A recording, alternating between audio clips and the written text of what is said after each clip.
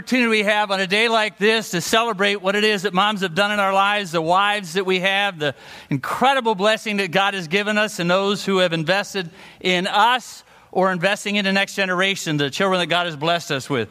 I know that there are some who couldn't be a mom, would love to be a mom, have never been a mom. And I know how hard days like this are. We just want to celebrate with those who are, who know that God has blessed them, even though sometimes they don't always feel it, and know the struggles that sometimes you feel, that sometimes you're alone. I'd love to do something a little bit different this morning. We've never done this before that I know of. If you're a single mom here this morning, and you want to know that your church is behind you and praying for you, I'd love for you to come up and stand beside me here for a moment. If you're a single mom, if you have your one with you that God has blessed you with, I don't want you to be embarrassed. We just want to stand with you and pray for you and know that regardless of the circumstances, your church is behind you and we're praying for you. Any single moms that would love to take that risk this morning and come on up. All right. All right.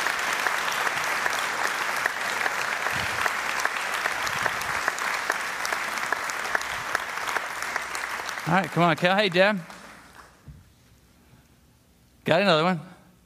I don't know if you noticed that in that clip, but obviously one of those was a single mom that just wants to know that not only does her daughter or son recognize that, but other people recognize it as well.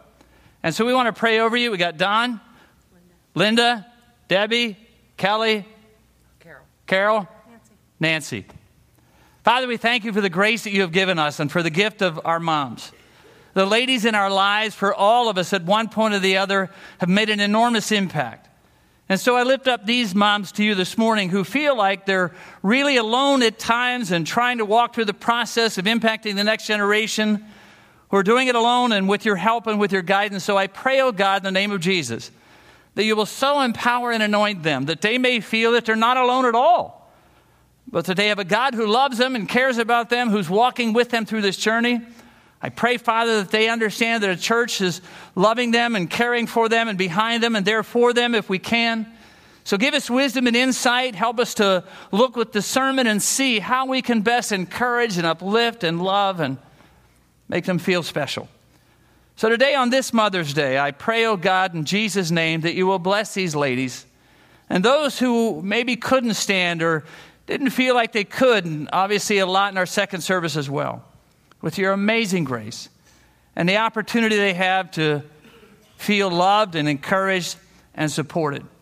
Maybe they didn't get a card or won't have a special meal today, but I pray that today is an amazing day and they understand their incredible value in your sight and the wisdom that you're going to give them as they walk through this journey. In the powerful name of Jesus, I pray. Amen. Thank you for your courage this morning.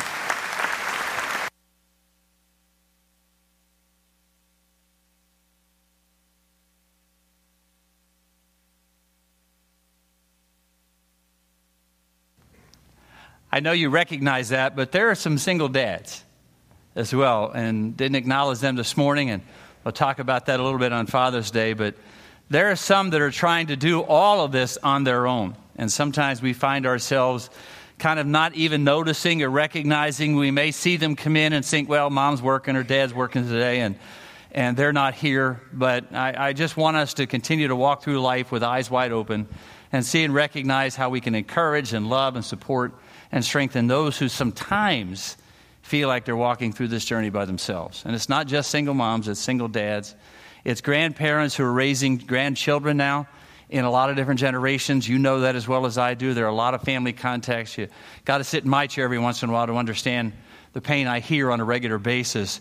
There's a lot of grandparents who are raising grandchildren on their own or trying to give support and love and encouragement to some that are walking through really deep valleys. So just want us to walk through eyes wide open in life and be able to recognize how we can support and love and encourage. Our grandkids came in a few weeks ago and spent a day and a half, actually 18 hours, 47 minutes, and 13 seconds. and literally, when they leave, at my age especially, but at any age, but literally when they leave, you can hear the house go. You know that picture? Joe just did a phenomenal job a couple of weeks ago, but you know that picture that he showed on the screen before and after?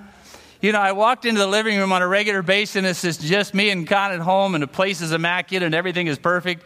And I came back from an event that particular day right before they left, and I literally couldn't find any square inch of the living room floor that didn't have something on it. And I went, how does this happen in 18 hours, 47 minutes, and 13 seconds? So some of you who are raising grandchildren, God bless you. No wonder we do it when we're young, to try to have that kind of strength and encouragement. Got sermon notes in your bulletin this morning. It's kind of a rarity, and I encourage you to take them out as we walk through our journey together. A lot of other inserts that are in there, so make sure you read those carefully. Need a lot of help for the summer. One of the greatest, largest outreach events we have. We got about a half a dozen through the year, but one of them is our Vacation Bible School. Need a lot of help for that, for summer ministries. There's a lot of our folks who teach 9 months of the year nonstop. Some of them don't even get into both services or one of the services. And so if you can give them a break so that they can come for the summer and you can help, you can bless them like they have blessed you because you're here on a regular basis, and they're serving all the way through the year from September to May. And boy, in the summer, it'd be great for them to have a break. So if you can help out with that so that they can come in and enjoy what you've enjoyed, that would be awesome. So that's what all those inserts are for as you walk through it. I don't know if you've ever read Scott Peck's book, The Psychiatrist, A Road Less Traveled, but it's a really good read. I don't read a ton of books. I sometimes spend so much time in preparation and reading material online and all this with that, but there are a lot of good books that have come up through the years, and this is one of those that are really a great read. Talks about the fact that life is hard and challenging, and you're saying, no kidding, I know that. Key to success in achieving what you want is discipline. 4 basic principles, and they're laid out in your sermon notes this morning. Delayed gratification. I don't have to have everything now. I can walk slowly through the process. I don't have to have what my generation was really bad at wanting to have what the previous generation had in half the time. You know what I mean?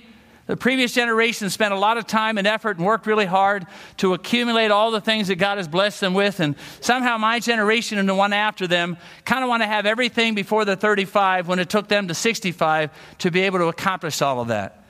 Delayed gratification, accepting responsibility, one of the most unusual things that are a lack thereof in the society we're living in. Dedication to reality, that life is not a romance novel or a soap opera. Thank God for that. But just an understanding that life is real, and I've got to see it from that vantage point. And life won't always be a romance novel, and he won't always wake me up on a Mother's Day with candy and flowers and breakfast in bed.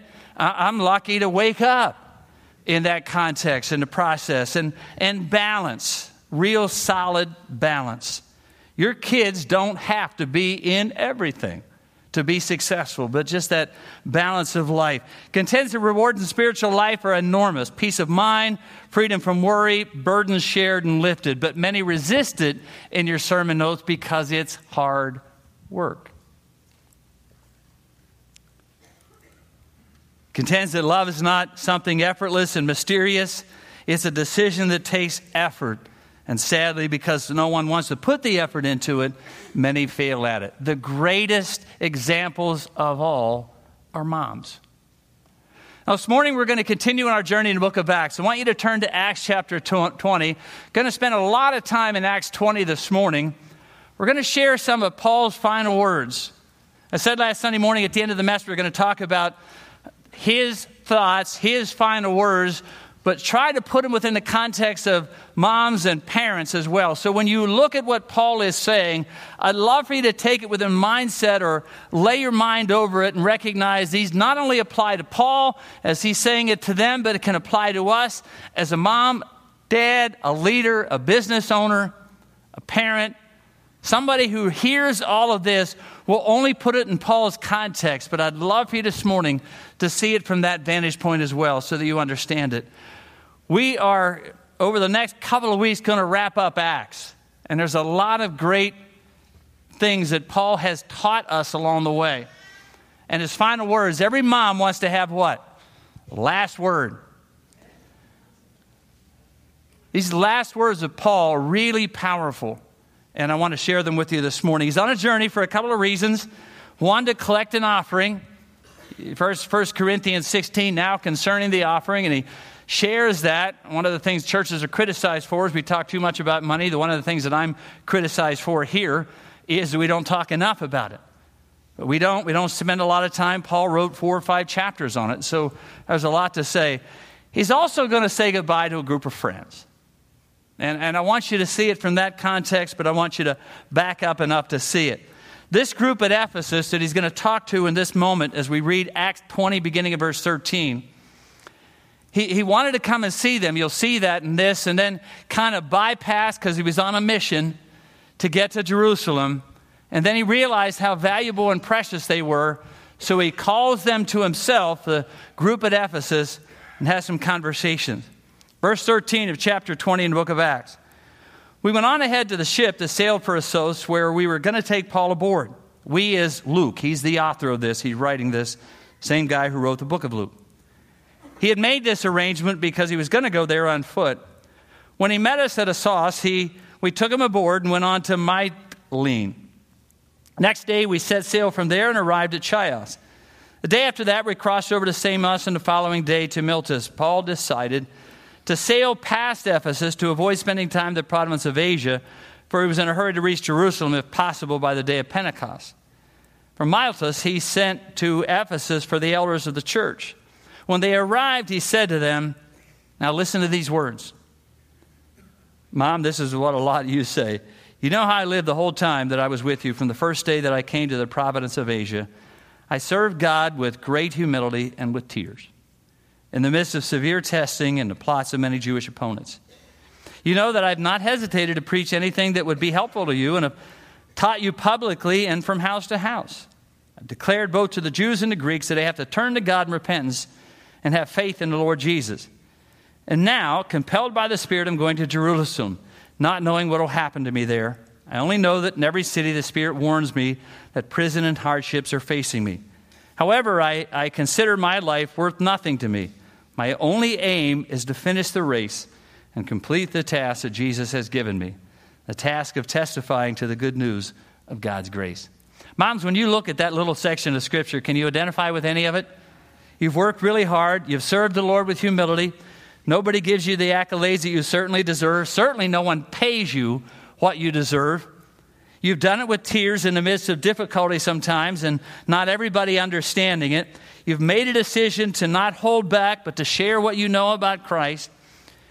You know that sometimes not everyone understands, but you know you're doing the right thing. And you want to make sure that in all of that, you finish well. And Paul seems to say that in this particular context. What first stood out to me is that one of the things that maybe you already know is that Paul, all of a sudden, in a moment of time, realized that relationships are more important than schedules. That relationships are more important than schedules. Wait, man, maybe none of you guys are like me, and you're sitting there saying, thank you, Jesus, for that gift from heaven. But I am pretty mission-directed. I have a mission to accomplish, and I'm going to get there no matter what the cost. And Paul said, I want to go to Jerusalem. That's my goal. That's where he wants to go. And so he gets there, or tries to get there as fast as he can. And then all of a sudden realizes that maybe it's not quite as important to accomplish this task as it is to share in some deep, intimate relationships. And so often, and as soon as I saw that, I went, oh man, that is me. Just get to the mission. What are we here for? What are we here to accomplish? How much can we get it done? We went away a couple of weeks ago. I said it to you last Sunday morning, so that we could relax and unwind for a couple of days. I'm up at 7:30, already gotten breakfast, waiting outside the door with the breakfast for my wife, with the plans of the day that we're going to accomplish on our day off, for crying out loud. All the places we wanted to go, all the things we wanted to do, and she's still in a coma. Because morning's not her thing. She said if God wanted me to see the sunrise, he'd have made it later in the day. So I'm in no hurry to see it. I love it. I love the sunrise and the sunset. And it's one of those things. And all of a sudden, when I read that section of Scripture, I wanted to get to Jerusalem, so I hurried up as fast as I could. I got on the boat. I wanted to go there by foot, but I got on the boat so I could get there. And all of a sudden, oh, wait a minute.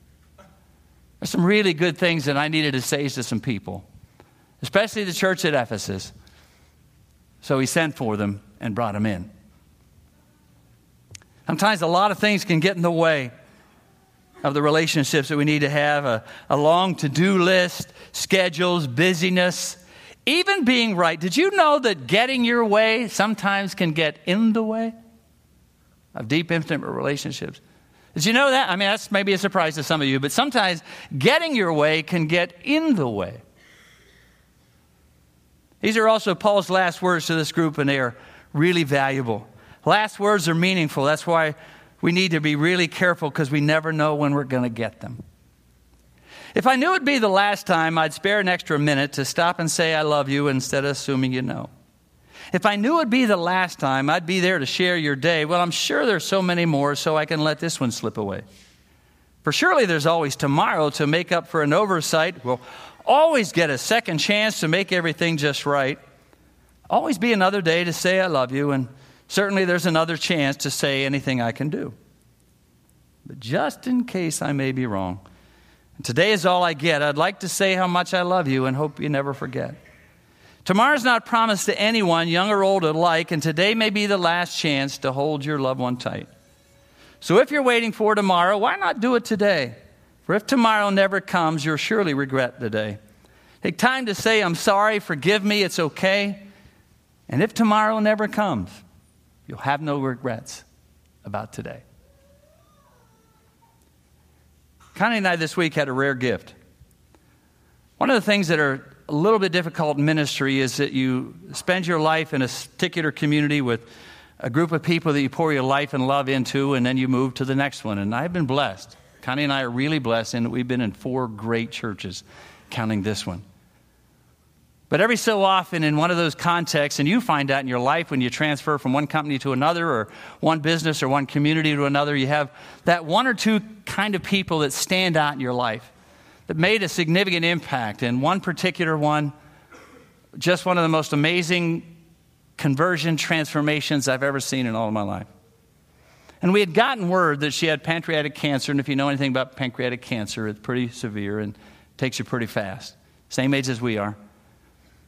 And somebody wrote the other day out of the blue and said, hey, I just want you to know that she's not doing well. And they've called the family in.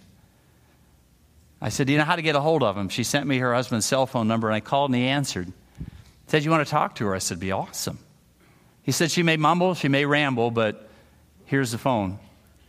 And I understood every single word with clarity and confidence. And Connie was able to do the same. We were in separate places and called and did the same thing. We're able to say how much we loved her, how much we appreciated her, the impact she's had on my life, the impact she's had on our lives, the value of that. And I hung up. Obviously, I'm just sitting in my chair. Somebody walked in, thought I had died. But I'm sitting in my chair, leaning back, saying, God, I never, ever believed that I would have gotten that last moment gift before she passed away. Now, it doesn't mean you live waiting for the shoe to drop, or you live saying, this really could be the last day. I better make sure I do this. And I'm not meaning to live like that at all. But I am saying life is really valuable, very, very precious. And when we live it with that in mind, we'll take better advantage of some circumstances we have and make sure that we live with confidence that we don't have regrets. I have very few in life. I've got some, certainly. But trying to understand the brevity and the beauty of life. My case, obviously, is different than many of you because I do have this rare gift that God gives me every so often where I'm able to be with someone near the end of life and tell them how much I love them and appreciated them and those kind of things. And again, I'm not saying all that so you live life waiting for something to happen and not dealing with the obvious in some cases, because sometimes that's what keeps us from being really honest. But life is really valuable. Words are extremely important. Sometimes they're life-changing in your notes. Sometimes they're devastating.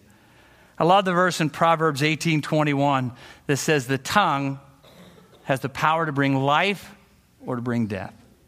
The tongue has the power to give life or bring death. And so we need to make sure that we choose them well and wisely. And these last words of Paul are articulated so incredibly well. I know you know that, but you've been in environments where the tongue, where James spends one whole chapter almost, is talking about the power of the tongue, the smallest instrument in the human body almost, and one of those smallest instruments in humanity, but the power that it has. And being able to share love and encouragement, or that, you keep that up and you're going to end up in jail, is heard by most of the people who have ended up in jail. As opposed to saying, I believe in you, I encourage you, I want to love you, I want to walk you through the process. Saying love you can almost be routine, but if you're not sure when they're ever going to hear it again, it does take on a whole new meaning. In Matthew 12, and I have it there in your sermon notes, for the mouth speaks what the heart is full of. Jesus is being really honest. Look, what comes out is what's inside. I don't care what you tell me. I don't know where that came from. Sure you do.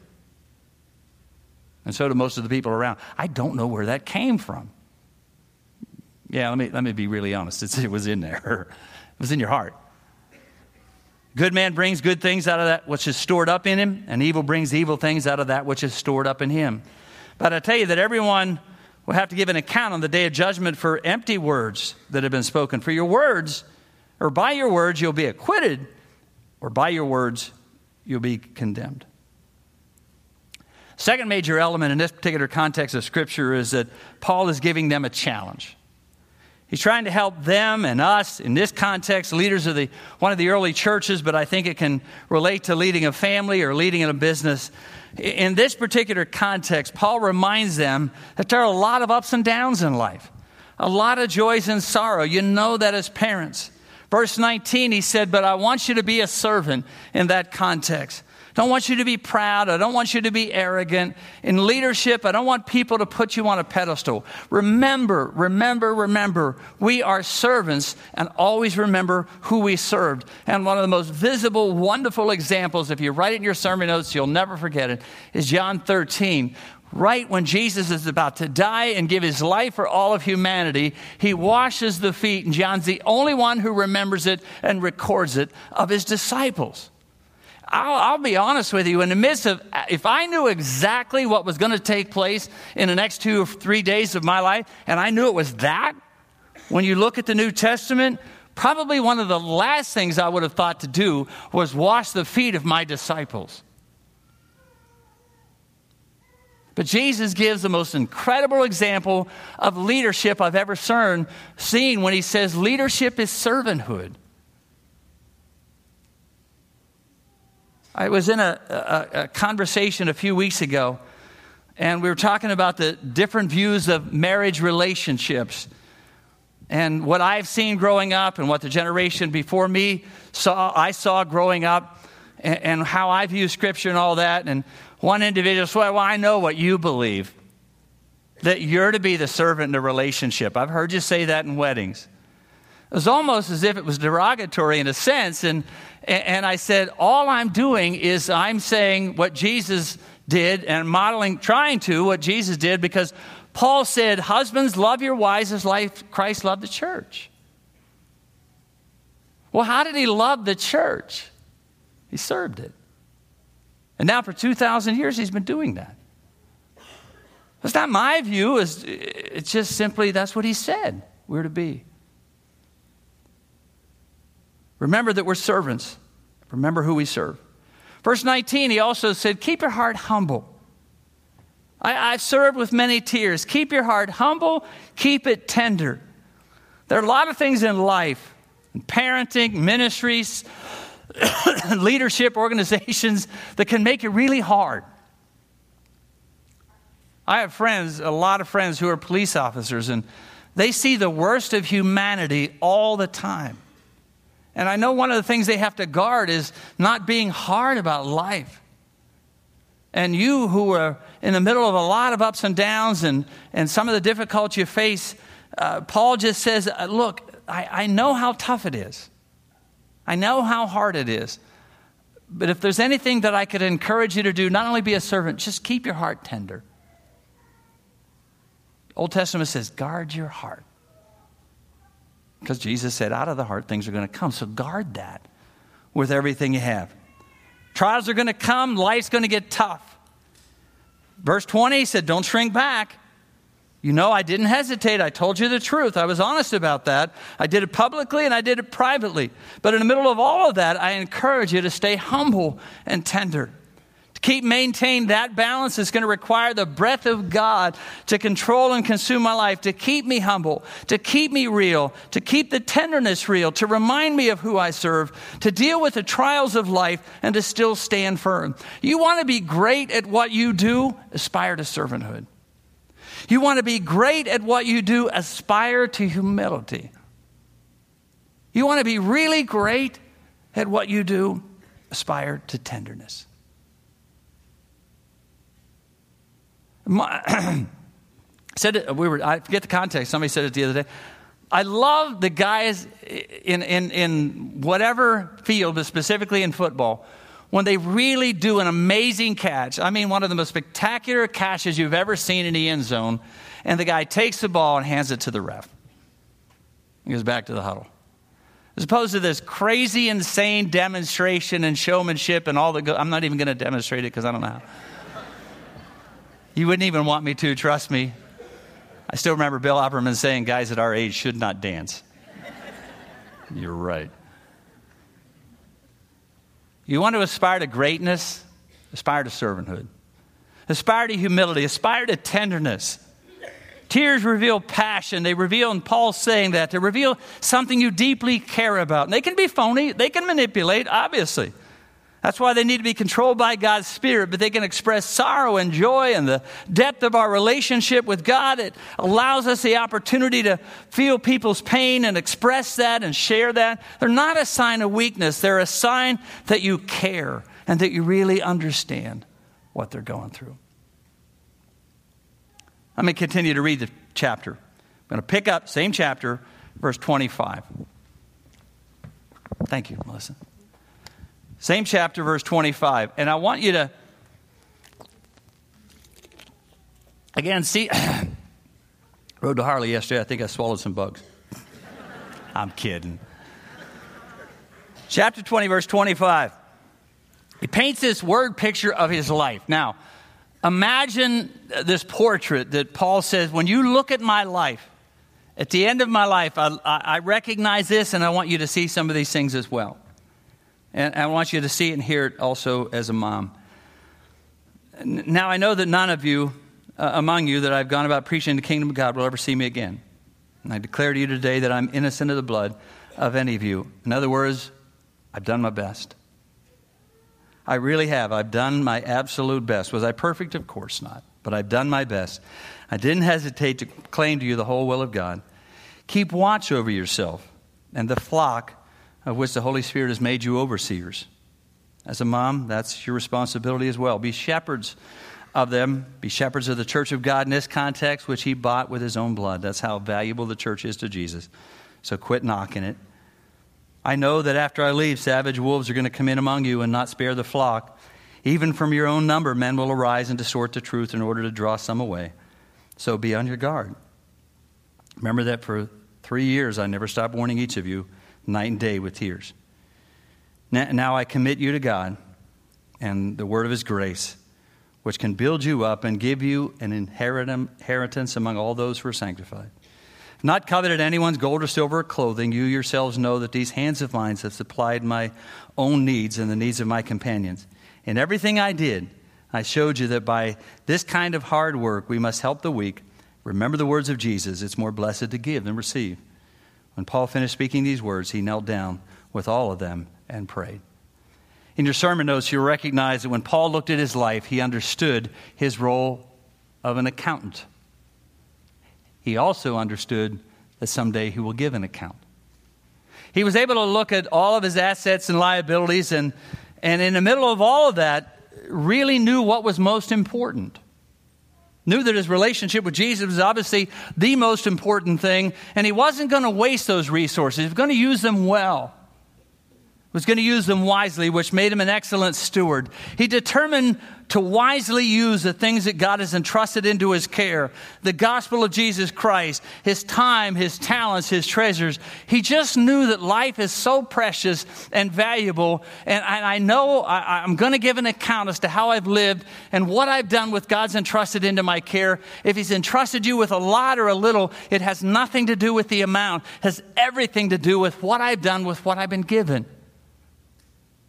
So many people say, well, if I had a lot, I'd give a lot. Not necessarily. Wealth and generosity don't always go together in my years of experience. Sometimes it does. It has nothing to do with what I have. It's what I do with what I've been given. And Paul recognized that. And he understood that. He also understood his role as a watchman, a proclaimer and a teacher. And he understood his role as a watchman. Look, I want to keep guard. I want to do my best, and you moms are probably the best at that, to try to warn them about some things. Hey, I love you enough to tell you that if you get down this road, this is what's going to happen. And you moms, probably a little bit more than us dads, are the watchmen of the family. You guard over them. You don't always sleep well. You're the one that's probably awake, not always, but you're the one that's most likely awake when they're not home when they're supposed to be, and all of those kind of things. And understanding our role over those that God's entrusted into our care, whether you're leading a business or leading a small group or leading your family or a Sunday school class, whatever that may be, understanding that role of being able to watch over them and be aware of some of the challenges of life and encourage them and help them along the way. Great cross-reference there in Ezekiel. He also, in your sermon notes, really desired to finish well.